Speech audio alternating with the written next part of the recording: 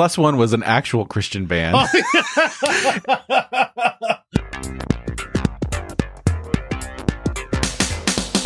Hello, everyone, and welcome to Irenicast. I'm your host, Jeff, and with me, as always, is my co-host, Alan. Hello there. On the first and third Tuesday of every month, we bring to you our perspectives on theology and culture from a post-evangelical lens. Thank you for joining us for another conversation to provoke your progressive Christian imagination. Hello, everyone. This week, we are going to be talking about euphemisms, their function in scripture and culture, and we are going to continue that somewhat of a theme into our segment and bring back an oldie, but I think a goodie, a little segment we like to call Jesus or Jay-Z. Before we start the conversation, I saw this morning and I really wanted to say something. I know this has nothing to do with the conversation, but have you seen the study going around, especially in Christian circles, about the survey of mitochondrial DNA? There was a study that just came out saying 90% of species are less than 200,000 years old.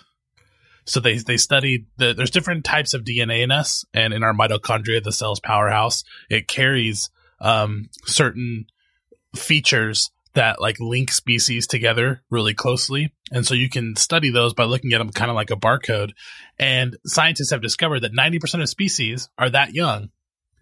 And one of the only explanations must have been that there was like a big dying off of older species, or maybe species evolve really fast, but Christians are like sending it around the Facebook universe like, oh, hey, nudge, nudge, wink, wink.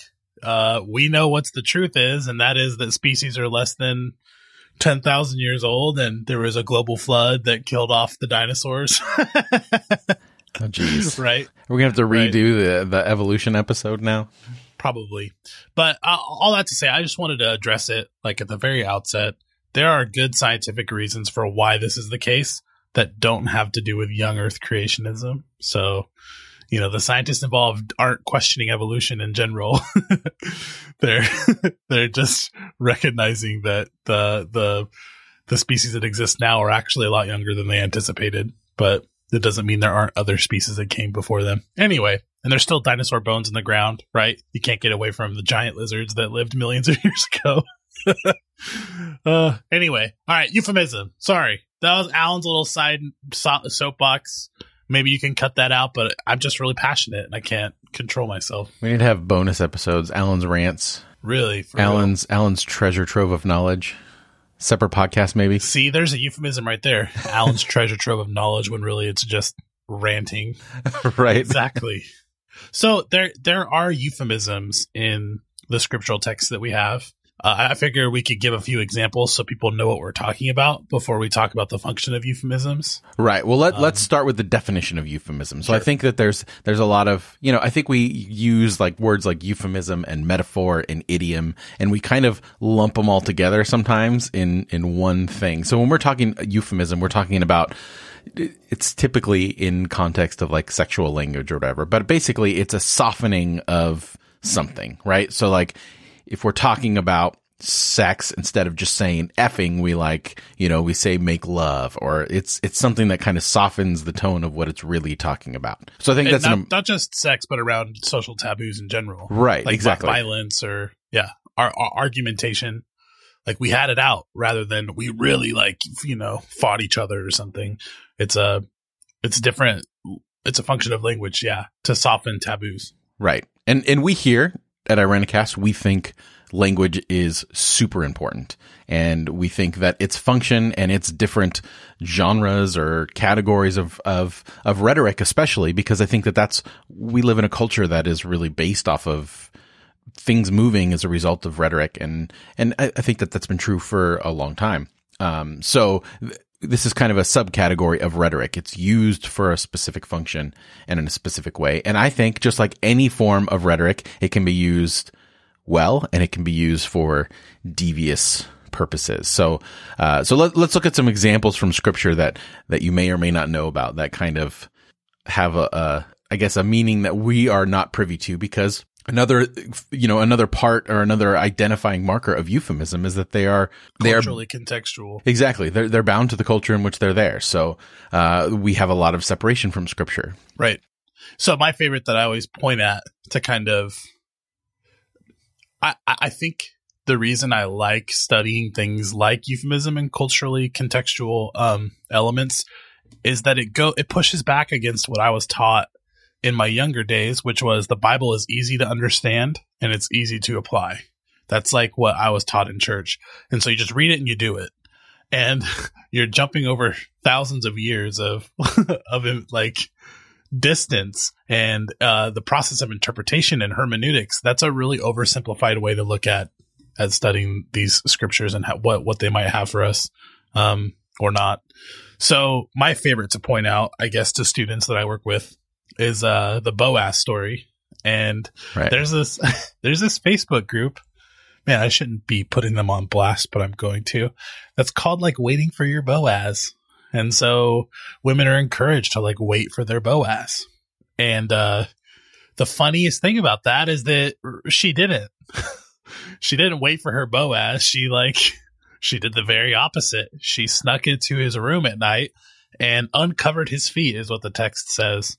And the feet is a very common euphemism. And this is like provable euphemism in Hebrew scripture for genitals.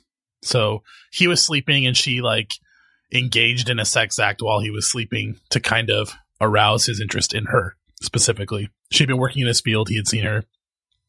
And so she didn't wait for her Boaz. She went in and, she took her Boaz. Exactly.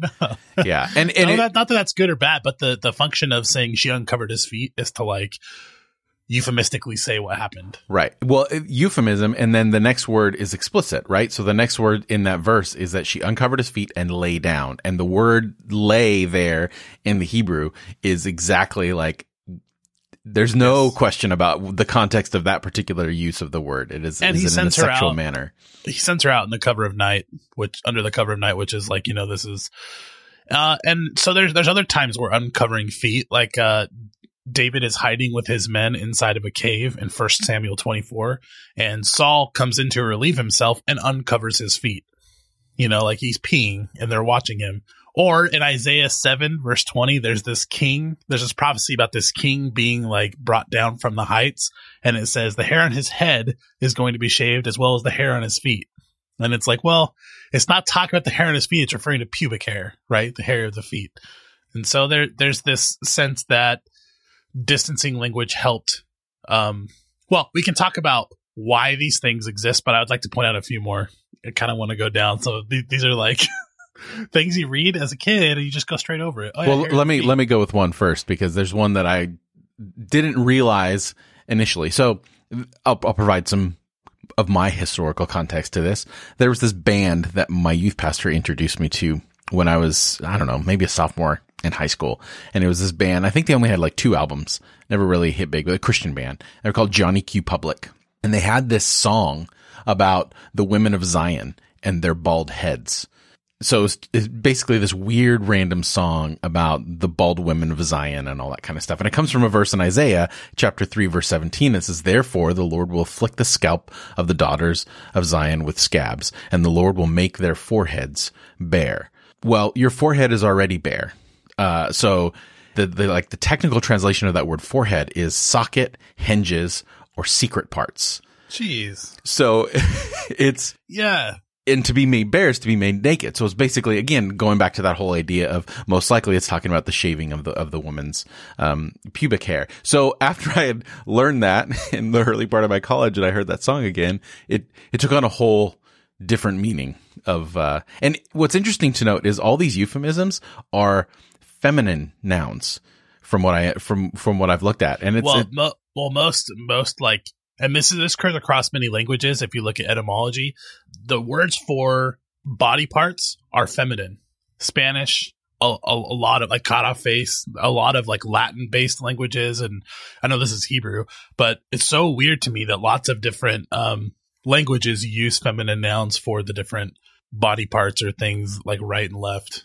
It's different for us because we don't really, we assign the gender of our parts based on the gender of who we are most of the time. Our words, our nouns aren't gendered in the way that like, but we do nicknames, right? Like little guy or however you want to refer. But like in Greek, nouns are male or female or neutered. just by like the function of the language itself. The function of English doesn't necessarily have that hand is like neutered, right? That doesn't have a male or female ending to it. So gendered words are not necessarily connected to gender as in person, but it is fascinating that the things that are closer to us were feminine nouns. So that there you go. There's an instance of something that carried cultural meaning that was spoken in a certain way, and then Christians in 2000 whatever or 1990 whatever make whole songs about it, not even realizing what they're working with, you know. And that's why like hermeneutics matters and cultural context matters. And those who talk about like infallibility could stand up all day and say they care about that, but the way that meaning is culturally contextual is something that like is hard to get away from with these euphemisms. What I mean by that is we like to say there's one meaning forever with the Bible, right? If you're evangelical or you believe in inerrancy. Did I say infallibility? I meant inerrancy. And this does push back against that. Something I was just, you know, surprised about was a lot of the vows that people took. And we blush with our culture, right? We read back with our purity culture toward all of these things. But like some of the vows people took, they would actually take it while holding each other's testicles in their hands. Like Abraham in Genesis 24, right? His servant promises to find a wife for his son to continue his line. And so he puts his hand on his thigh is what it says. But, you know, it's referring to something different. Or I remember sitting in class and hearing my seminary professor talk about Isaac and Ishmael. There's this moment where Isaac has been weaned and he's playing with Ishmael, and Sarah sees it, right? And she kicks out Abraham's servant Hagar, who had the child Ishmael. And so kicks out this like Ishmael and Hagar, sends them out into the wilderness. And that word play, it actually is translated mocking in some places because that's a possible translation. But the only times it's used in that form in all of Hebrew scripture are actually within like 5 chapters of that verse. And it refers to fondling, sexual fondling. So like there's a sense that, Ishmael was playing with Isaac, like there was some connection there, like he was, you know, fondling him or playing with him sexually or something. But when we read it, all we see is play, and we don't quite pick up on what it's saying. Some of the euphemisms in the Bible are just super obvious. Like there's places where the text is shy. Like in Judges, Jephthah promises to sacrifice whatever walks out of his house, sees his daughter, and then at the end of this text it says he did to her what he said he would do. Rather than saying like, he killed her, or he dedicated her to the temple or something, it just says he did to her what he said he would do. So there are euphemisms in the text, and when we read those, it's easy to be like, wow, I missed look how like gross, or look how weird and different the Bible is. And I think the functions of euphemism are important. In these cases, what I like to look at is these holy texts for the people who wrote them and used them had a certain function, like a liturgical function. And it was important to circumvent taboos. Lots of different cultures are reading these things, lots of like the different tribes and the people around them. And to circumvent taboos is actually effective. If we had to address, every time we spoke to each other, if we had to address our uncomfortability with different topics, how much would we get done? Like, no matter who we are. And so there's a way to walk around that in the middle of speaking. But sometimes, as you've alluded to, euphemism can be damaging, or it can be underhanded. And a lot of times it is, especially in political discourse, right? And I think this speaks to the whole idea. That spin. Right. You call it spin. You can call it whatever you want. I mean, you can call it outright racism a lot of times, or sexism, or, you know, if we want to take away any kind of softening of some of these words and things that are used out there.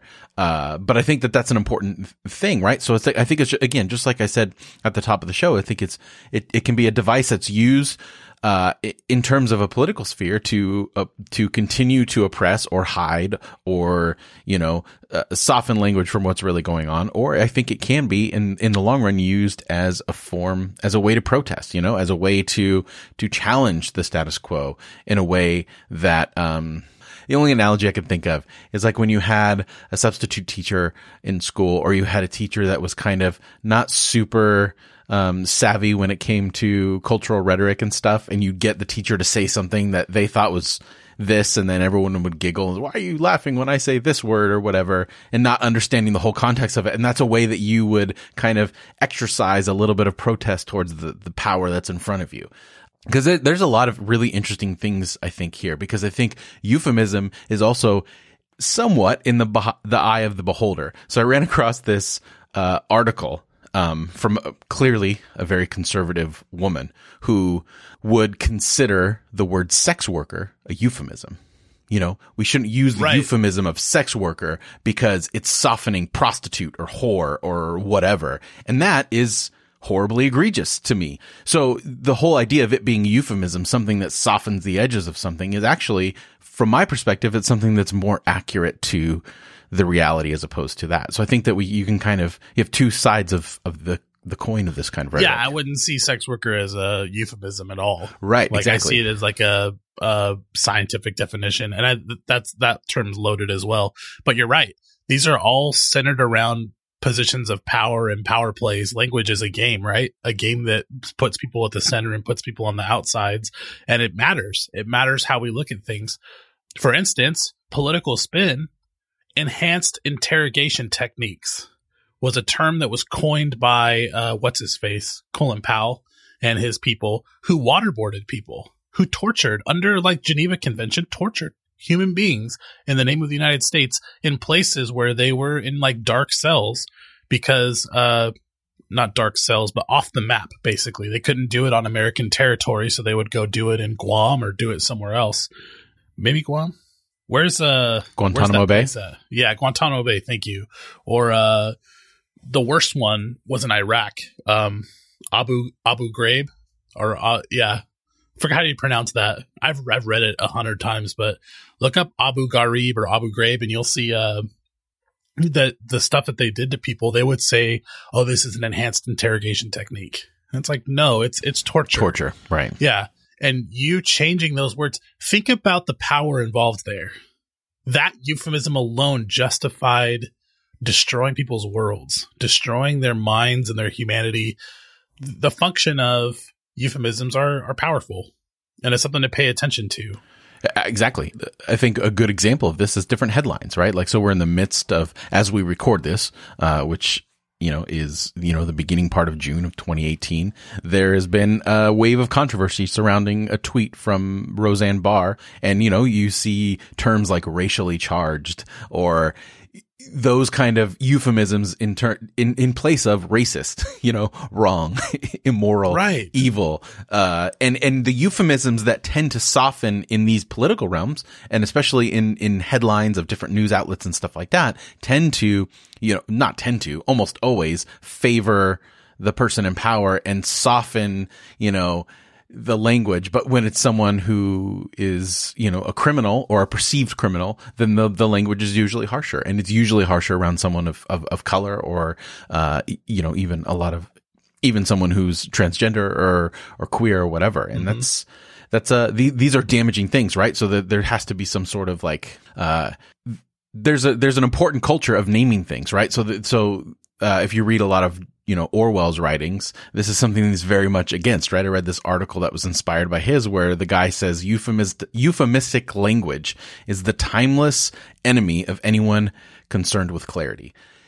And in a certain way, that's very, very true. But then you forget the artistic uses and the uses in which you can use it as a form of protest or a form of, or even in like comforting and closing gaps between people. Right, exactly. Or circumventing things that don't need to be talked about necessarily. I mean, when you're writing a paper or doing a journal, like you're journalistically describing something from an objective angle, you try to leave out as many euphemisms as possible. If you're writing a term paper, all the citation things will say, don't do it. But, I can't remember his name. Someone said, where did I read this? He said that euphemisms are social cologne or something like that, diplomatic cologne. So it's a way to like approach someone that isn't necessarily off-putting. Like, say you have something really hard to say and you need to say it in a good way. That, like, skillful means kind of thing is, that's a tenet of Zen Buddhism. But, like, being skillful at what you do to arrive to even do language and do connection is something that we're losing. So right, yeah. I almost feel like euphemisms matter because it helps us remember and recognize that we're at different places. And sometimes when we're speaking, you ever feel like you're talking to someone and you have an onion and you're just peeling back layers to get down to the real issue, but you're addressing all these other things? I like euphemisms in the sense that it helps you just ignore some of the layers, right? Some of the things to talk about that you don't have to talk about, that you don't need to, because you know where each other stand and you're avoiding that topic to go to something deeper, what you're actually speaking about. But that's like in a best case scenario.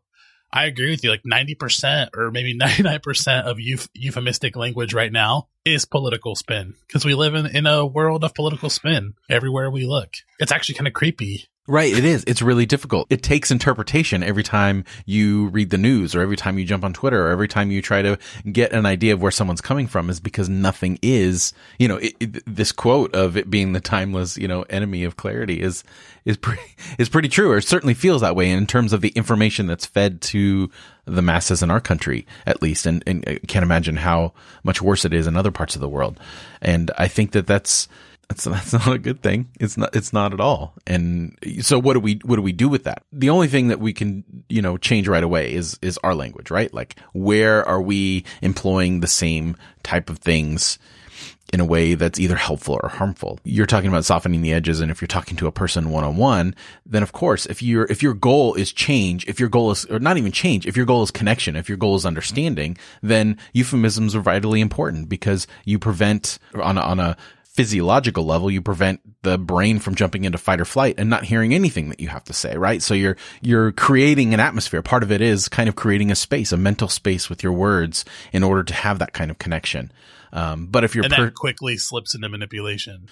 It does. That's a good point. For someone's best. So I have everybody's best in mind, Jeff. It's just my personality. I'm altruistic. I want everyone to, but that, sometimes I catch myself manipulating other people for their own good. That's dangerous. That's a bad thing. That's like the underside of, and I see that in euphemistic language. Is there a difference between, this is a side note, between subtweeting and euphemism? Subtweeting is when you call out someone, but you don't say their name. Like, you're just talking about a topic or a person and you don't put who you're talking about, but you make it kind of obvious by the stuff you're speaking about. I don't know if euphemism could be applied there, right? Probably there not, has to be some sort of direct. That's just more of like passive aggressive. Indirect passive aggression. So one thing I know I always bring it back to the Bible, but that's my place in this show, is that when you read texts, even ancient ones, recognize that there's these things at play. That there are political reasonings, and it is fully human. I love Pete Enns saying that, in the sense that the incarnation of Jesus is human and divine. It's the same thing with Scripture. We might look at it as God inspired or God breathed, and there's like a presence of something happening there, but it's also fully human. And if you let go of that, you let go of the Bible, because that's what's really there. You really see.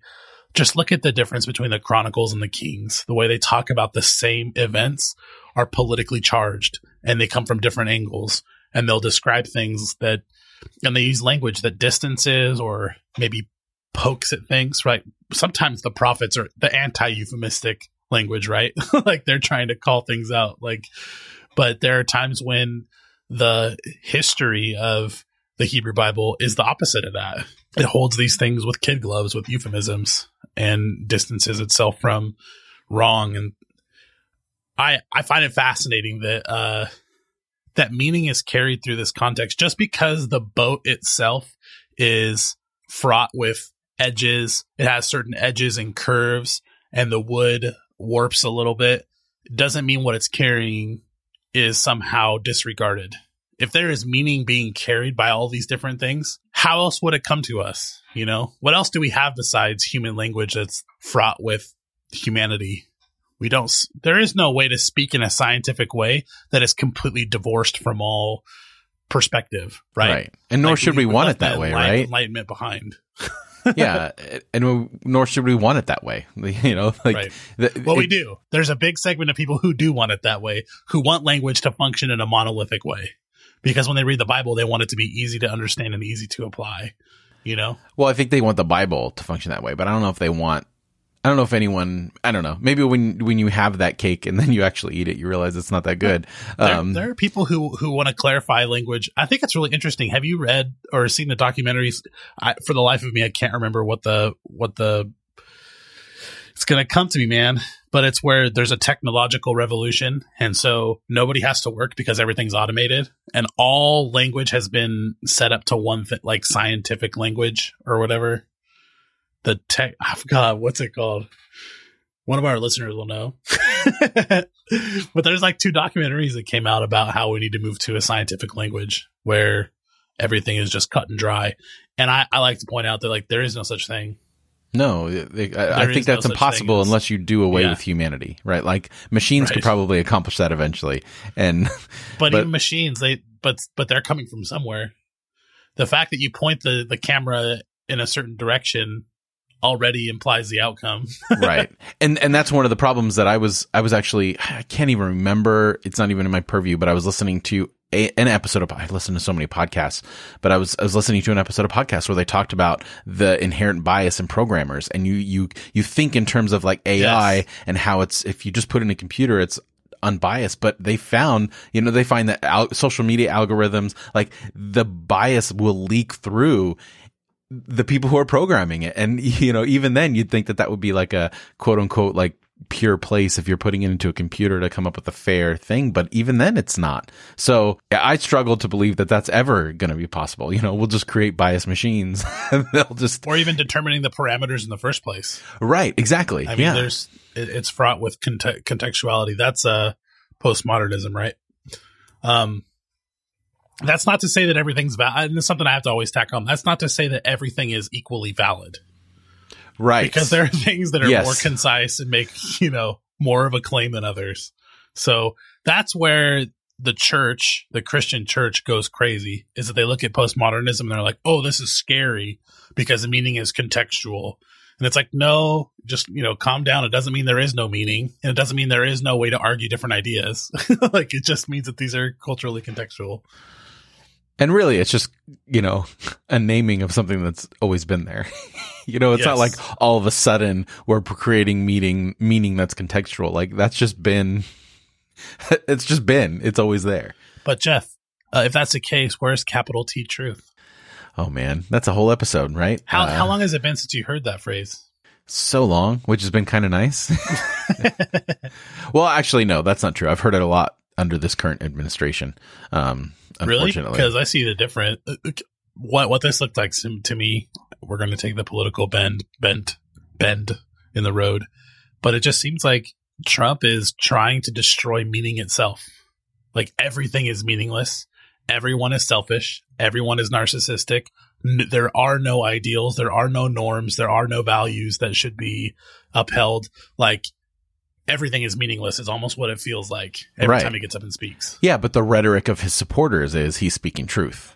Capital T truth. That's ironic. I know. Hey, I texted you this morning the bumper sticker. Exactly. Yeah, dude, we'll put that in the show notes. There's a picture of it. I'm going to read it out loud, not just in the show notes. Let's see here. Someone on their bumper decided to put, it's a picture of Jesus, like mid-crucifixion. Trump, the man who left his great life to be defamed. Okay, by the way, I have heard this in person and seen it. Trump left his great life where he could have kept making money to take on this humble public servanthood is a story that has been told. And it's like, that is not the case. He is making tons of money for himself and his family and his empire. This is a money-making scheme more than it is him humbly publicly serving, right? Like, he's promoting his name, dude. Anyway, the man who left his great life to be defamed, mocked, ridiculed, and humiliated to serve and protect America. Donald is mine, chosen, divine. Stand with him before man, and I will stand with you before my Father in heaven. Yeah. Literally equating Donald Trump with Jesus.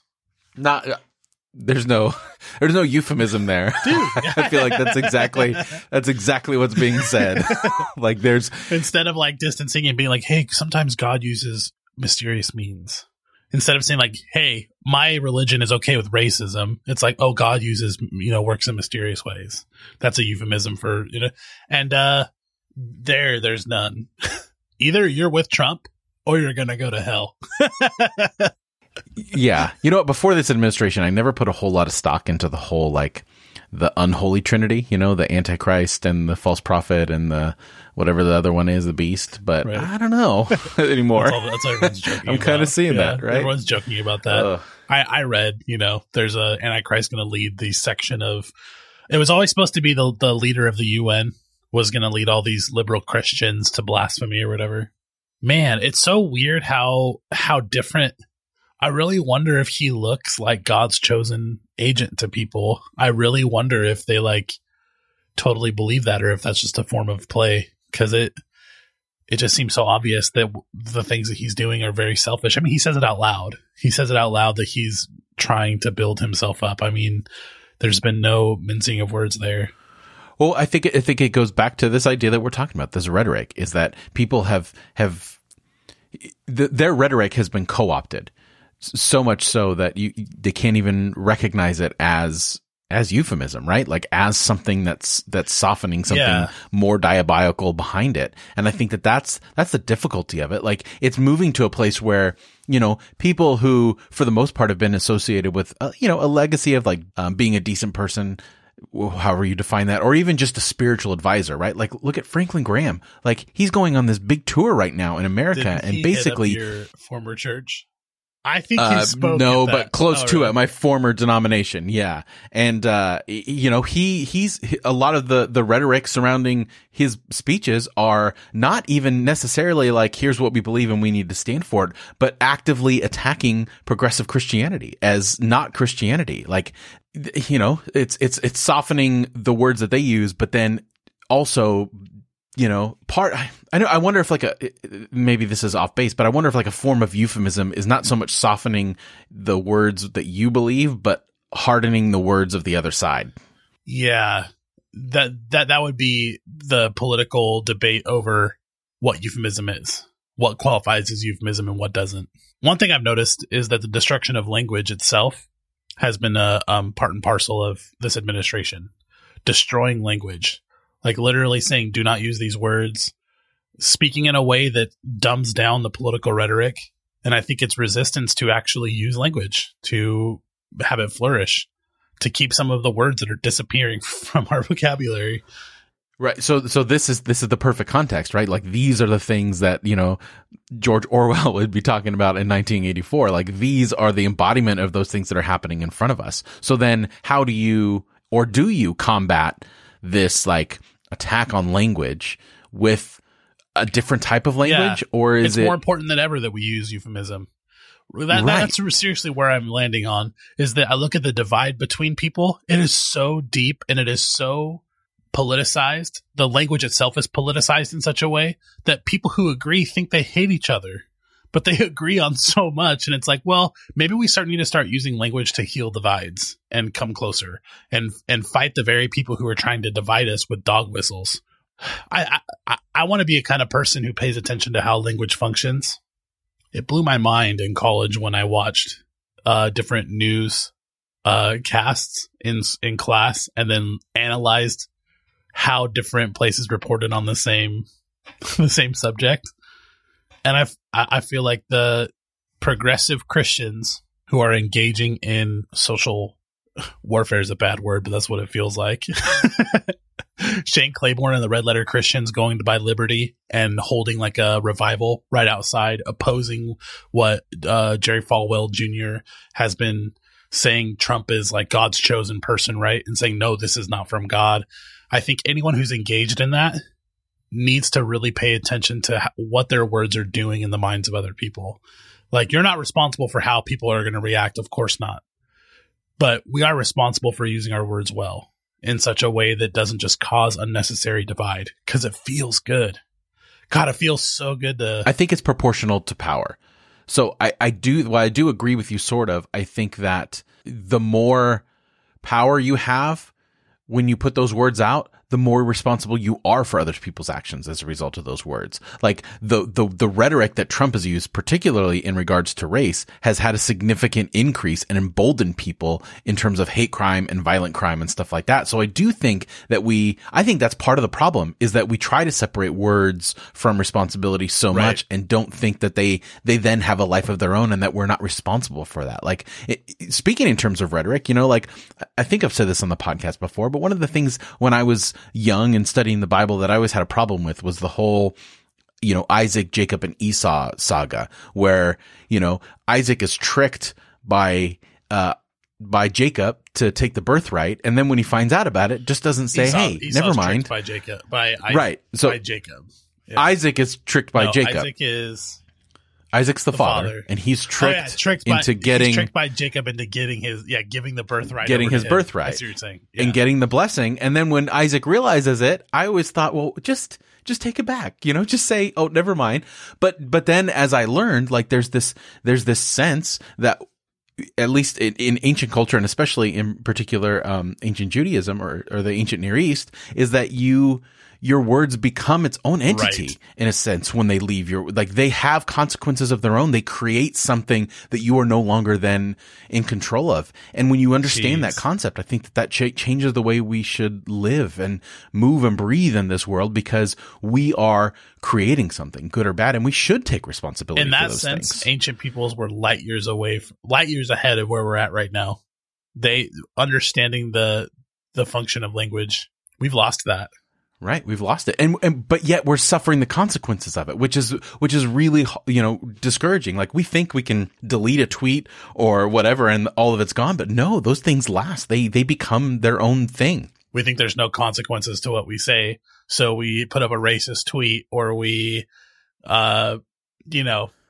And then we say something as useless as we've been hacked or we were on Ambien or, whatever, that's not going to happen. But those words, and it's proportional to the power or influence that person has in whatever sphere they belong. And I think that goes back to, when Jesus was talking about, if you cause any one of these little ones to stumble, you tie a millstone around your neck and jump into the deepest ocean. This idea where great power is given, responsibility is required. And I think that's even more so true with our words, because they do become their own entity. Jesus himself used the euphemism. Side note, he talked about whatever goes into the stomach enters the sewer. He was like, I wonder, okay, sometimes it's overlapping for a euphemism and an idiom. Sometimes it's both. Sometimes it's just an idiom. Sometimes it's just a euphemism. I can't tell in this situation. I think it's in Mark. I don't know. But he says, and this has to be a scribal gloss because, the early Christians disagreed about whether they could eat unclean food or not. And Jesus is like, no, you can eat whatever you want because it goes into the stomach and enters the sewer. Instead of saying you poop it out, he just says it enters the sewer, right? That's like a euphemistic way of saying that. Well, sometimes euphemism is poetic, right? It is. It's much more, and we need that sometimes, right? Like we need that particular form of language. So I think that, I think for me, bottom line is, I think euphemisms, depending upon how they're used, are important or incredibly destructive. Almost, basically the spectrum of like beauty and ugly is how I see euphemisms. They can provide beauty to a situation and connection, or unfortunately we're seeing more and more in our culture at large. They destroy. Yeah. They utterly destroy. It's not just a neutral function of language is what we're arriving at. Sometimes you could say conjunctions are almost neutral, or the word the is almost neutral in some places, or and or whatever.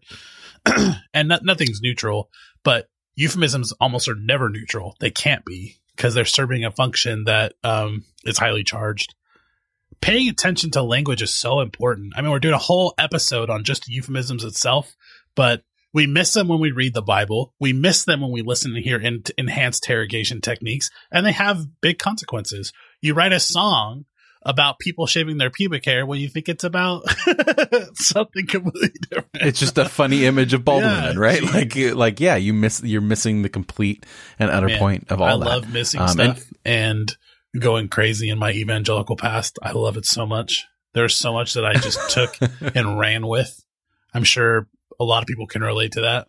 I'm sure. Yeah. Yeah. Well, let us know what you think. Maybe this could, I feel like, this could turn into a series of episodes that we do every now and then, just analyzing different forms of rhetoric or language and how they function in scripture and how they function today, and how we can create a moral code around them, right? Like how to use them in a way that really, if we want to be people who believe that the words that we say create and don't destroy, then I think that should change our posture in the world. It's certainly been something that we've tried to be explicitly or even subconsciously mindful of as we've gone through the process of having this podcast, which is, pretty much all you get is our words. I want to pray. Hearing that, I want to pray someday, like our Father who art in heaven, hallowed be your name. Thy kingdom come, thy will be done. Keep us from participating in the euphemisms that hold people down. The euphemisms that destroy. Like, keep me from that evil temptation to soften my language when I should be speaking truth to power, when I should be calling things racism, when I should be standing up and speaking the truth. I want to be kept from that, because I do have a desire to be peaceful and connect to people. And as Yvette Flender told me on the side one time, like, you can't always do that. There are times when you have to speak truth. And conversely, give us the wisdom to use softening language when appropriate. When someone's down, don't kick them while they're down with your words, and lift up and build up. So let us know what you think. Add your voice to this particular conversation. Comment in the show notes at irenicast.com/119. That's irenicast.com/119. Also in the show notes, you'll find all the relevant links and a complete list of all the other ways to like, follow, and contact the show. That's irenicast.com/119. Speaking of language, on the other side of the music, we'll be bringing back one of our favorite segments, Jesus or Jay-Z.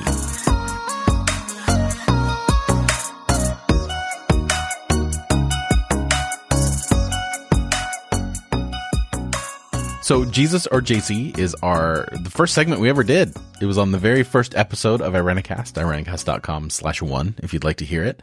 And basically the premise of this segment is that each of us have chosen a song lyric, and it is the task of the other host to guess whether it comes from a Christian artist or a quote-unquote secular artist or song.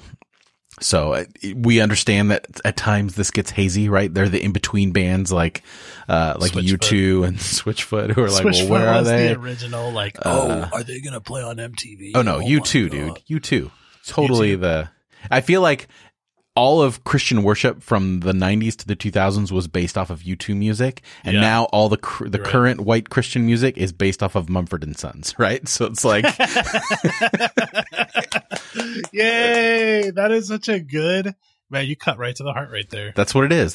These are the Christian influences that come from whatever.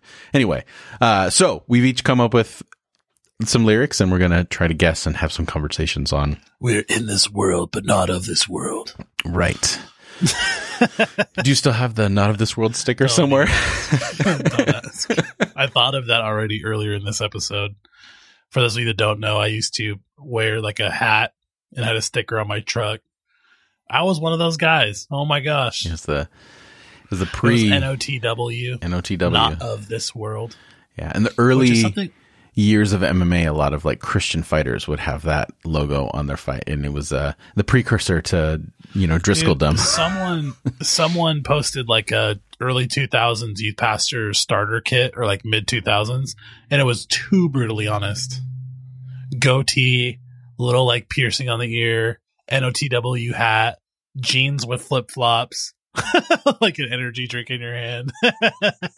And we were both victims of it at one point. We were perpetuators. Yeah. If I could go back to that, I would do it right now.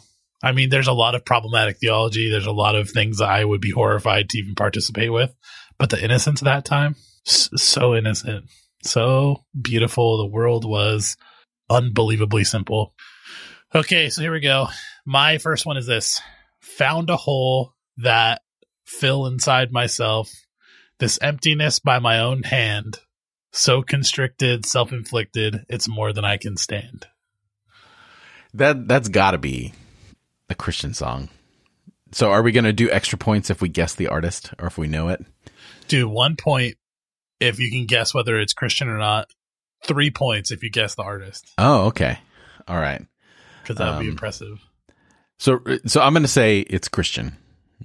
And I'm not going to answer yes or no until you give me an artist. Until I give you an artist. Okay, so I'm going to take a wild stab at this because I think that this particular band has a tendency towards lyrics that mix punishment and pain and love. By the way, that's like all of my adolescent life. I'm working out to Pandora in the gym, and I'm like listening to stuff, and I'm like, oh my God, this is awful. Holy crap. Some of it's really bad. Like I just beat the crap out of myself. What the heck? I'm going to go with Skillet. Christian music. That is so close. Skillet is basically my so yes, it's a Christian band, of course. Skillet, their album, God, what album was it where it was just self-named, I think? No, Invincible. Whatever album the song Invincible's on, I just listened to it again, and it made me feel really good. Like, I missed it. Somehow it did something emotionally for me. Skillet was my MO, man. No, this is a band called Decipher Down. Oh, I remember Decipher Down. I used to wear that green shirt with a little angel guy on the front. Right. Anyway. Oh, man. All right, well, 1 point. That's not bad. Spirit That's not West bad. Coast. 1 point. I'll give you 1.5 for saying Skillet. That's pretty legit. That's as close to Decipher Down as you can get without being Decipher Down. Kind of is, right? Skillet spawned like a whole... Yeah. Anyway. All right. You're up. So my first one is Race for the Morning. You can hide in the sun till you see the light. Oh, we will pray. It's all right. I'm going to say Jay-Z, as in like secular, non-Christian. Okay. And the guy, what's his face? Who sings Take Me to Church? That guy. No, it is not. Although you were right, it is a secular song. It is by Dio. It's a song called... I don't like the word secular. We did a whole episode on Right. that. It is secular versus sacred. Hey, go back and listen to those episodes if you hear this and you're triggered by that word. Totally in there with you. Right. We had a 3-part series on that, didn't we? Secular, sacred? Yeah. I loved that series. Yeah. Spaces, language, texts, and something. People. Check that out in the show notes. Let us know what you think. We'll put the links there. Yeah. So let's say this is an artist that does not come from the Christian tradition. That's a better way to put it. There you go. There we That's go. better. Okay. See, language is important. Or it's not part of the contemporary Christian music machine. Milieu. Right. There you go. Zitzenleben. The artist is Dio, and the song is Holy Diver, which Dio? Killswitch Engage did a wonderful cover of this song. Yeah, that's the song. I was just talking to one of our listeners about that recently. A lot of those Killswitch Engage and some of the harder August Burns Red. Killswitch is my favorite. August Burns Red is a metal band. They're still within they're kind of a lot of those metal bands. It didn't matter whether they came from a Christian subset or whatever. It's like their subculture mattered more than anything else. Right. Right. I just saw August Burns Red 2 months ago. It was a good concert. Here we go. We don't deal with outsiders very well. They say newcomers have a certain smell. Yeah, I trust issues, not to mention they say they can smell your intentions. Yeah, it's a secular song. Or I'm sorry, a song that is not within the contemporary Christian You're saying Jay-Z. machine. I'm saying Jay-Z. Well, I don't want to turn Jay-Z into a I feel like that's wrong too. Hey, what's the wait, no. Is Maybe it metonymy? we should rename the segment. Metonymy. What's the God, I used to love education and language. Man, is metonymy where you say the White House instead of Washington D.C. is a stand-in for I don't know. The whole administration. I'm not good. Let me look it up real fast because this is important stuff if we're going to talk about the importance of language, Jeff, we're going to get this right. Here we go. Metonymy is the substitution of the name of an attribute or adjunct for that of the thing meant. For instance, you say, hey, that suit, when you mean business executive, because the business executive is wearing a suit. So Jay-Z is a stand-in for all of secular music. I feel like that's jacked up. We're bordering on something, well, wrong. Not to make a euphemism. That's racist. We need to be careful. Yeah, you know what? Maybe it's time for a segment change, a name change. We need to name change it. Let's recognize that we're on a journey too. Right. So we've come a long way since we started this podcast. I listened to some old episodes and I'm like, I'm a different person. Right. So then this segment shall be henceforth known as Jesus or non-Christian stuff. No, that was a joke. There's no way to do that. Church or club? I don't know. Church or club? Hey, I kind of like that. K-love or K-thanks bye. K-love. Oh my God. If you know what that is, God bless you. Right. If you don't, look it up and God bless you. Well, you know what? Let's do this. Let's open it up.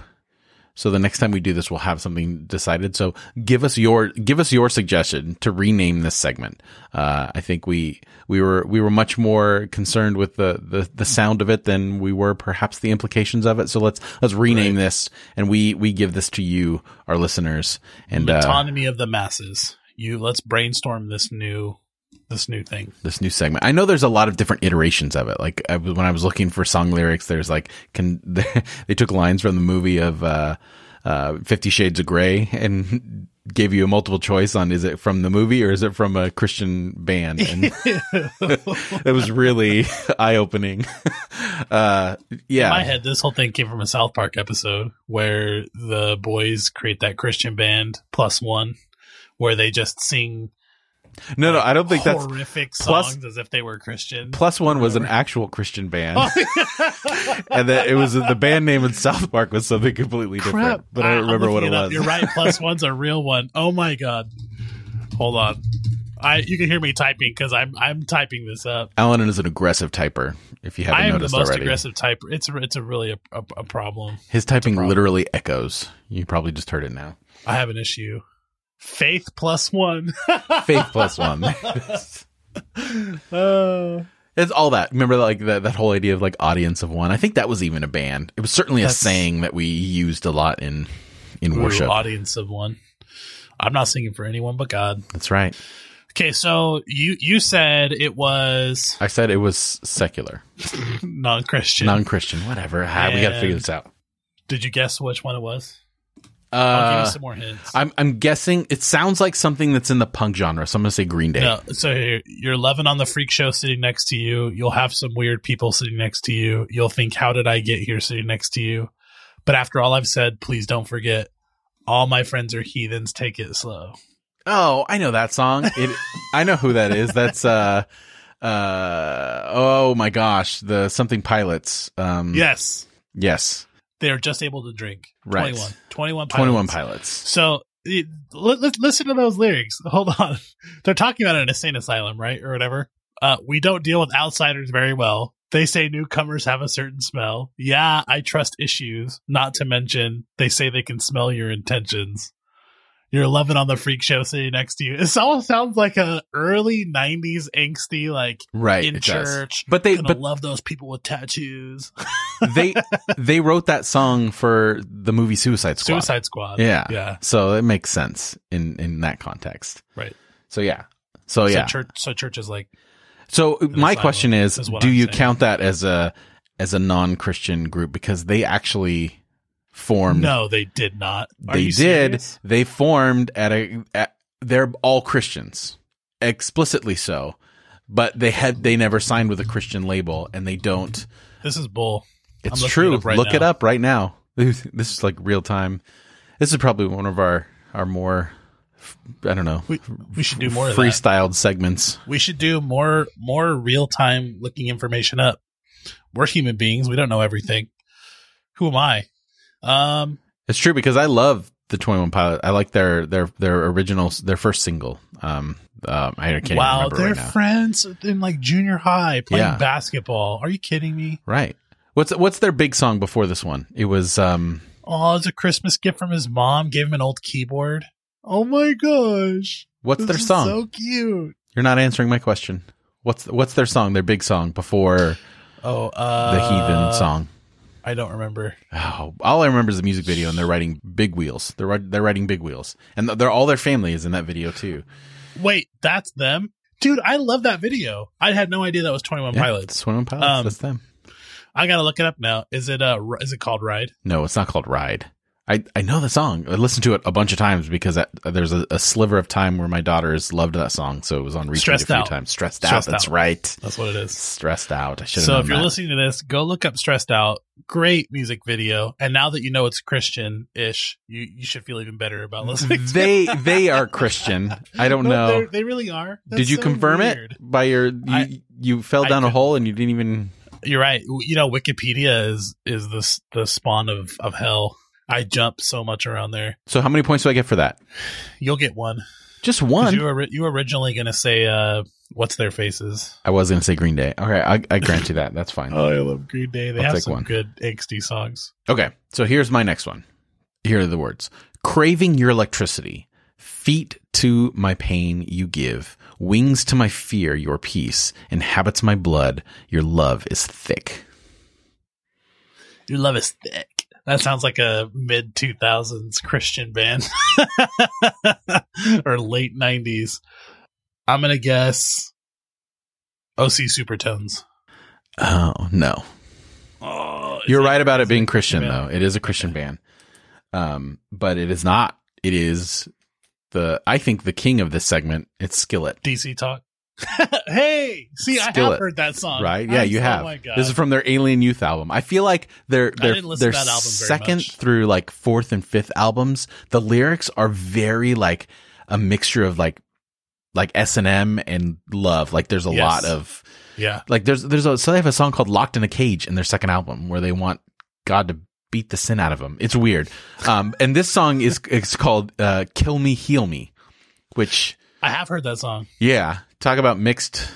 They must have had a very odd relationship with the divine during this period of their lives. Yeah, some of the songs are fantastic and beautiful, and some of them are just absolutely painful. I think there's a lot of addiction or something going on there. A lot of their songs are about that, even more recently. Alan, what's your next and final song lyric? Oh, I thought I gave 3. You gave 2. Did I already give this one? It happened without warning. It came so fast. No. Unanswered questions hanging over my head. Facing changes on my own. Never helping. I'm falling back in the hole. That's a Christian song. It sounds so familiar. I think I might have even heard it. There's no way you've ever heard this. Well, then that means I'm probably wrong about Christian if you're saying that. It is a Christian band. Okay, it is a Christian band. It sounds so familiar. This is like a Tehachapi-esque band. I feel like this is a smaller Christian band that a lot of people don't know about. But I could be wrong. Who am I? I'm going to go with, just because you said Tehachapi, and I'm thinking, this is just probably my own horrible bias, but I'm thinking like Twangy or something Caedmon's Call. No. Caedmon's Call was really popular, dude. Oh my gosh. No, Tehachapi's like Dogwood or something. This was Hangnail. Oh, I remember Hangnail. I know Hangnail. Lots of electric guitar. Little one of those tooth and nail punk bands that came out. Yes. Yeah, I remember them. Dude, I feel like my mom bought a subscription to Tooth and Nail CDs because we had so many in our You remember house. 7 Ball Magazine? Did you ever get that? No. Oh, it came with a We didn't read magazines. sampler. Well, you were a little after me. I was. Yeah. No, Anyway, we listened. We had like Linkin Park, and I feel like she met someone that was like, "Hey, if your kids listen to Linkin Park, like the very first Linkin Park album." Did you have one of those? Love this. Did you have one of those posters that said, "If you like this, then you'll love this"? No, but you did. I did. In your office. I did. Oh man, dude, I used to listen to like, what's that? We should do this some other time. Yeah. I could go on and on. We could go on and on. There's going to be a lot of editing in this episode. For real. All right. So my final one is, when I'm alone in my room, sometimes I stare at the wall, and in the back of my mind, I hear my conscience call. Dashboard Confessional.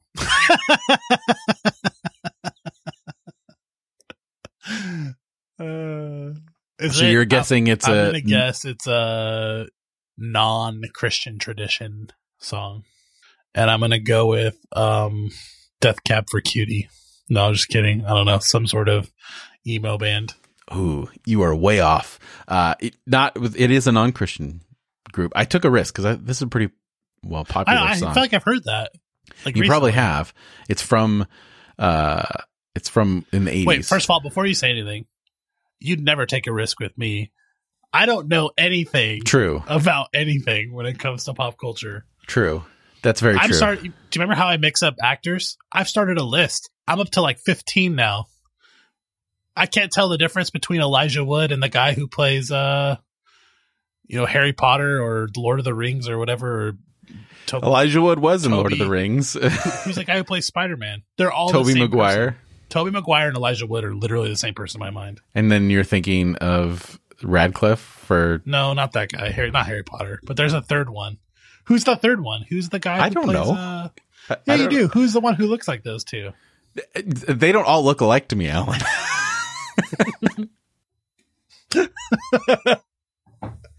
It'll come to me. Oh, just keep your elitism, I read books thing to yourself. Okay, it's not elitism. It just is. I don't watch TV because my dog barks at it. That's true. It's obnoxious. This is a prison. I live in a prison. Get a muzzle. Of my own making. Oh my God. I did try desensitization where I just left the TV on for a really long time all day.